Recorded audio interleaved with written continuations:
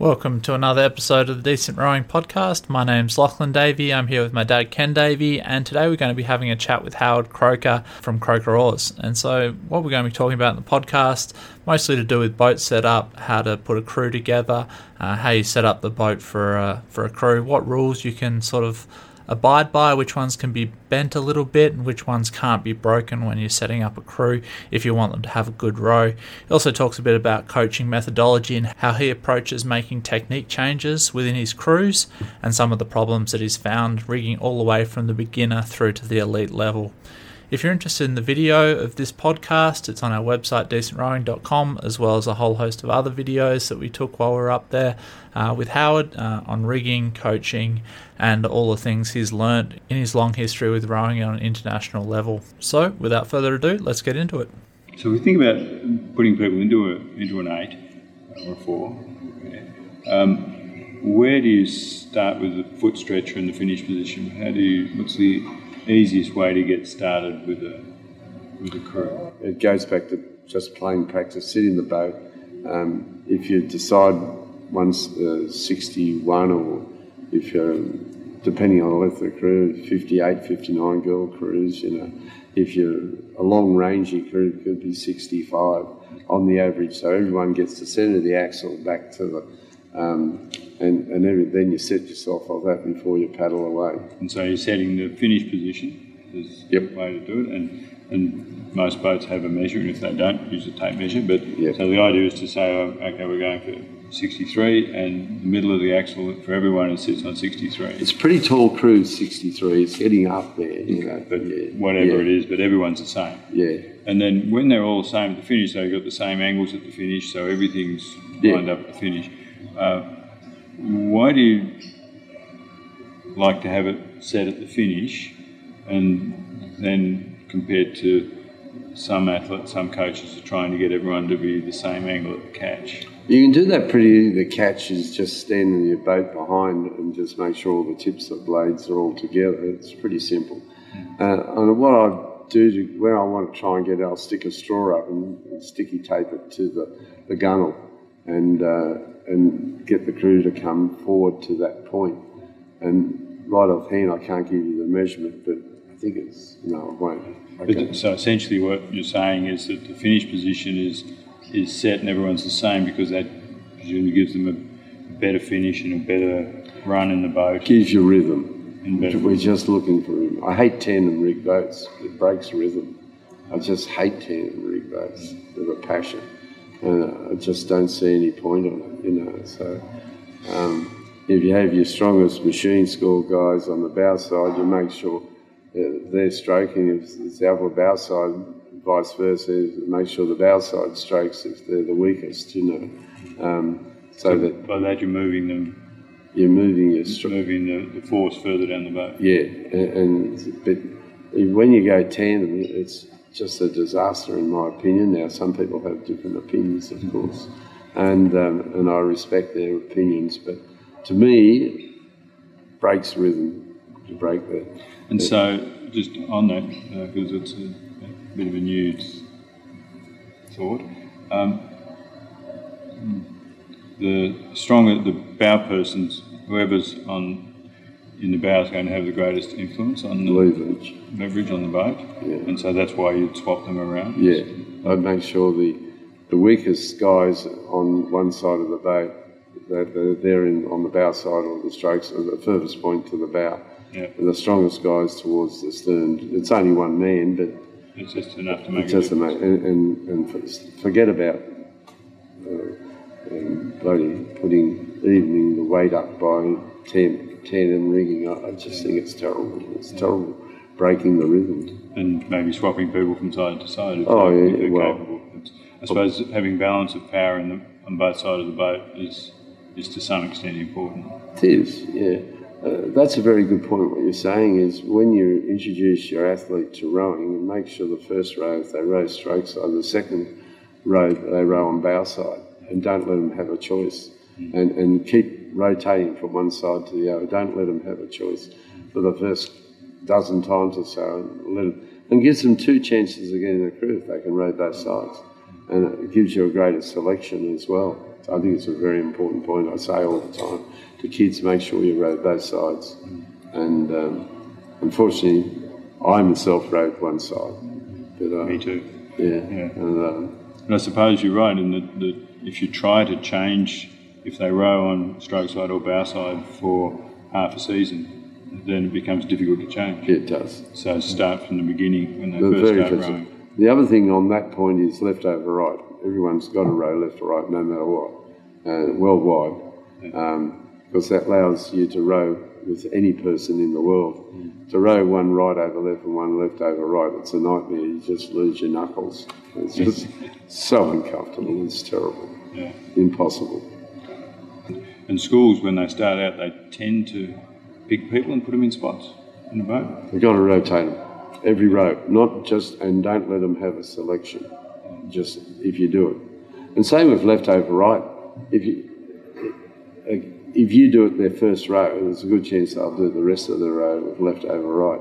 But if you allow them to row right over left, they'll get used to it, and you just can't. They can't afford to do that. Let's talk about left over right, right over left. Now, my understanding would be that the difference in the gate height is not sufficient to allow for the difference in the handle. Definitely not. And so the boat has to rotate. Come off keel. And so the boat's got a rounded base, so it's not a problem, and so it can tilt from one side to the other. And so if you've got one person rowing left over right and one rowing right over left, then they're going to be fighting all the time. Yes. Does the boat roll that much? It has to. You don't notice it, but it has to roll that much. It's amazing. Maybe one blade's not as deep as the other, but to have it say if one knuckle is on top of the other, you need, like I've mocked it up on the floor of the factory, you need 75 mil overlap, and that's totally real. And I don't argue with 25 mil overlap, left over right, but standard 10 mil. Is there a disadvantage in having more or less than 10 mil because the roll of the boat is so significant? Well, you don't really feel it. No, of course you lead a little bit. Do you coach leading or you keep one of them? Coach leading. Yeah. And that reduces that 75 mil by a fair bit. But yeah, I've known some coaches ring 25 mil and good coaches too overlap. Is there a theoretical reason, do you think, why most people do it at 10? It's just what everyone else has followed. Yeah. Okay. And the 25 mil to me is quite in order. Quite in order. And it might feel more comfortable too.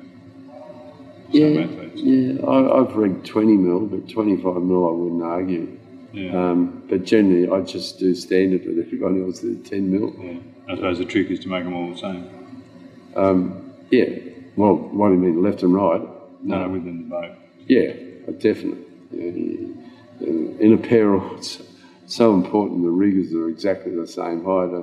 I've had crews which remain nameless at Olympic Games, and because the boat was flopping that side, they kept putting the rigger up on that side. Well, it sort of emphasised the problem more. You just can't. You've got to have absolutely the same height on either side of it. Yeah, it's important. And the peril is more important. Yeah, so rigging's the same height off the water. Very important with the boat level. Yeah. And then in the peril, generally there's a bit of fighting and argy-bargy, so one person gets the blame for it and the other, and so he whacks it up. It's quite funny to see, actually. I've spent a lot of time rigging boats to try and get them right at different Olympics, and I can recall one Olympic Games in particular. Rough as guts, they can move the boat quite nicely, but they just kept bunging it up on one side. Yeah, I haven't heard that before, that you'd set, because of the pair, you'd set the gates at the same height. I would have just assumed that you'd set it based on each individual row. So you sort of like split the difference between, so say one's high, one's low, you split the difference and then they compromise. You got to have your hand rule the same, and you got to have your height off the water the same. So say someone rows at like 18, someone rows at 17, you'd compromise at 17 and a half. I'd compromise and make sure everyone rows on an even end. Yeah. Yeah. Because I think a lot of people out there would rig each rower on whatever they felt was right. Absolutely. And they'd be different. I think it's something that's unknown. Yeah, it wouldn't come to mind with rigging a pair. I haven't done a lot of pair rowing, but it wouldn't come to mind if I've done a lot of pair all rowing, and I was always put down the back because I wasn't the best, and I meant pair all rowing. And so, yeah, I know a lot about pair all rowing. I feel what's right, yeah. And I know even rigging heights are very important, outside stroke side, yeah. And so in an 8, if I were rigging an 8, then the heights they'd be different amongst the crew. No. I'd make all the rigging the same, and it's a compromise, as we've got different length bodies. So it's not just in a pair? No, there's a whole lot. And if you start, and the other thing is pitch. Don't let someone pitch different to the other. It'll drive the boat from one side to the other. You'll have more pitch on one side. Everyone's got to have the same height and same pitch.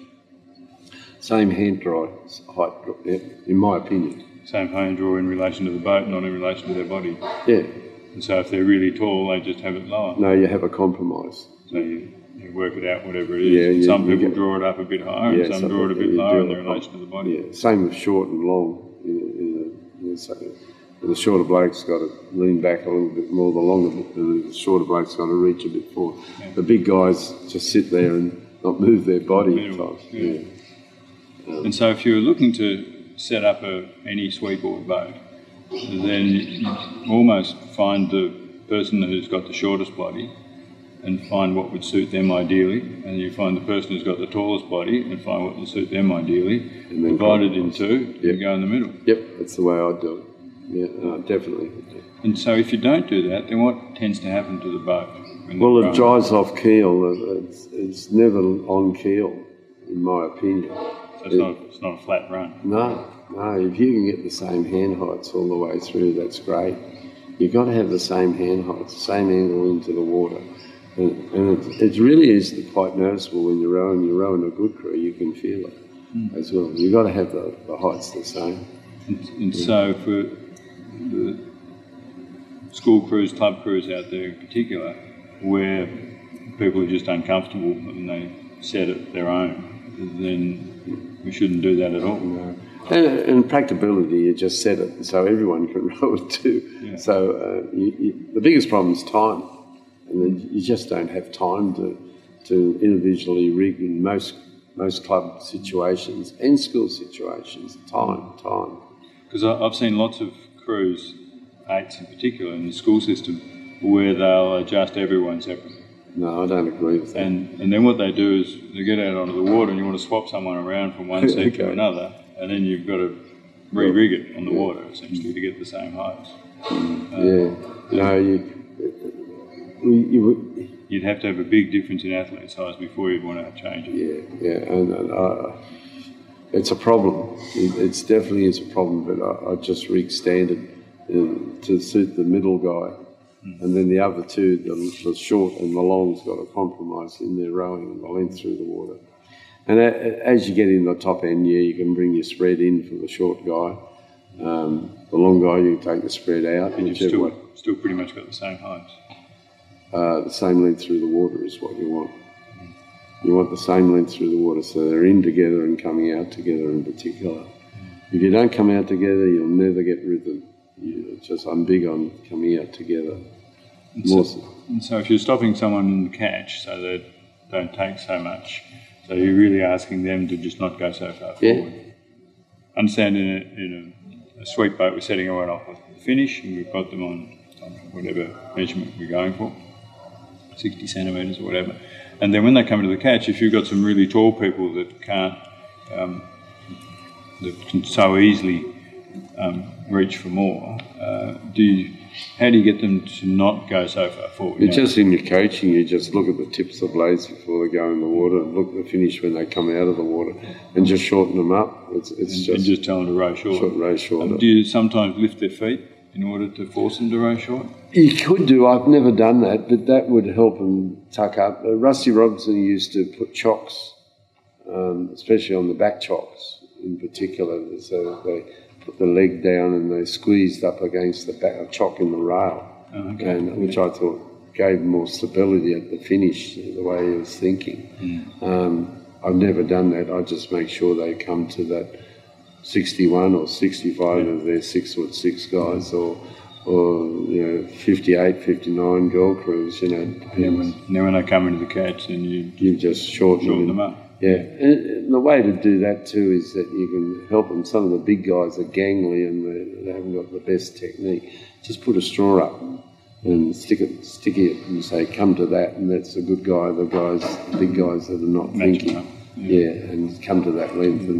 And then you'd be behind in your coaching boat and you'd say, well, you can come another 2 inches, 50 mil, 100 mil past it, to get the length of everyone else, or vice versa. Yeah. But important to match that time in the water. Time the length through the water is the same length through the water. If you don't, and as I said, in the particular finishes, they're very important to get out in time. It's so important. There'll be no rhythm in your crew. And it'll feel like you're rowing with rubber. You put your blade in the water and want to bounce out, and it's a terrible feeling. Geez, you hate it, But if you get everyone going in and coming out in time, it makes a huge difference. And it's in the rigging as well, and the coaching in particular. With just talking a little about the concept of having the whole boat with the same height riggers, the average of the crew, if you like, so the shortest and the tallest, and work out an average. Is it feasible, perhaps, if you had large disparities within the crew? For example, I was coaching one crew once where we had 2 people that were really tall, and the rest of the crew were not. Is it feasible to, and coincidentally one was bow side, one was stroke side, so is it feasible perhaps to try it anyway, to set them up at a different height, but you've got each side the same? So you've got... if they're extreme, I guess you could, yeah. But the trick, I suppose, would be to not have 2 tall guys on bow side or stroke side and rig them higher. Yeah, that's bad news, yeah. And as you said too, if you want to swap around a crew and move positions, it's a problem. You've got to come in and move the heights. Coaching's wonderful because it's best if you don't really understand the problem of the day. You must say to your athlete, look, I'm not telling you anything. I'm going away to think about it all day. And the next time you're on the water, I will have thought about it and tell you the right way. And I'd spend all day just thinking about, literally all day thinking about that problem. And then you'll come up with a solution. But if you give the kid or the athlete a silly answer first up, you're better off saying, and when they first start rowing, say, if I ever say to you, I don't know, it means that I'm going away to think about it as a coach. And the next day you come back and you've solved the problem sensibly rather than giving me a stupid answer. I think that's important. Absolutely. And often you come up with a solution you haven't thought of. No, and often there's some solution. Kids have deformities and different problems and flexibility, and sometimes you just can't put your finger on it straight, but you think about it through the day. You come back the next morning or the next night and you solve the problem. That's happened often. Yeah. The other thing I find in the same vein is if you can get athletes that have been coached by more than one coach. Oh yeah. And mostly I find that, certainly where I'm coaching, mostly I find that both coaches are saying the same thing, just slightly different way, and the athlete thinks that it's a different technique. And so I think it's really important for athletes to talk to their coaches about differences like that, so they can actually understand it. To back you up there, I've had guys who are rowing with rounded back, not nice and straight at the back. And one guy in particular, he went up rowing at school. I started him at 13 rowing, and he went to school at 16, at a private school. He came back at the first holidays and rowed a beautiful straight back. I rang the coach. I said, "What in the hell did you do?" I've been trying for 3-4 years to get him to row like you got. Within a few weeks, he had a different terminology. Yeah. And And that kid rode beautifully, you know. And you both wanted the same thing. It's just it's just a different terminology. Really important. So often, talking to athletes, it's about what they hear. Yeah. It's so important. Yeah. Harold Jarling said something at one coaching conference. He said because his English wasn't so good, he only spoke what really needed to be said. And that's a pretty important point for all coaches, is not to garble on and say very little. And when you do say something, it really means it, you know. And so the thing is not to garble the whole rowing session, because it becomes aimless to the crew. But if you just say what the problem is and then back off, I think it has more effect. The other thing I think is important, that we're all out there doing it because we love it. And to yell at crews is a no-no. I can recall when we were rowing and a particular crew had come beside us and the coach was just yelling at them, and every stroke we'd just go ahead because each time he yelled at them, the crew backed off, you know. Yeah. It was a great example. It's easy to say too much. Oh yeah, you just say what's important and that's it, yeah. I think it's important also to let the athletes let the athletes think about it and work it out for themselves. The other thing is they're the coach, really. They've got to coach themselves. Yeah, and that's really, really important too. And isn't it brilliant when you see, like a kid I got in the office here, you can tell him one thing and it stays. Yeah. And it's just brilliant when you get that in an athlete, you know.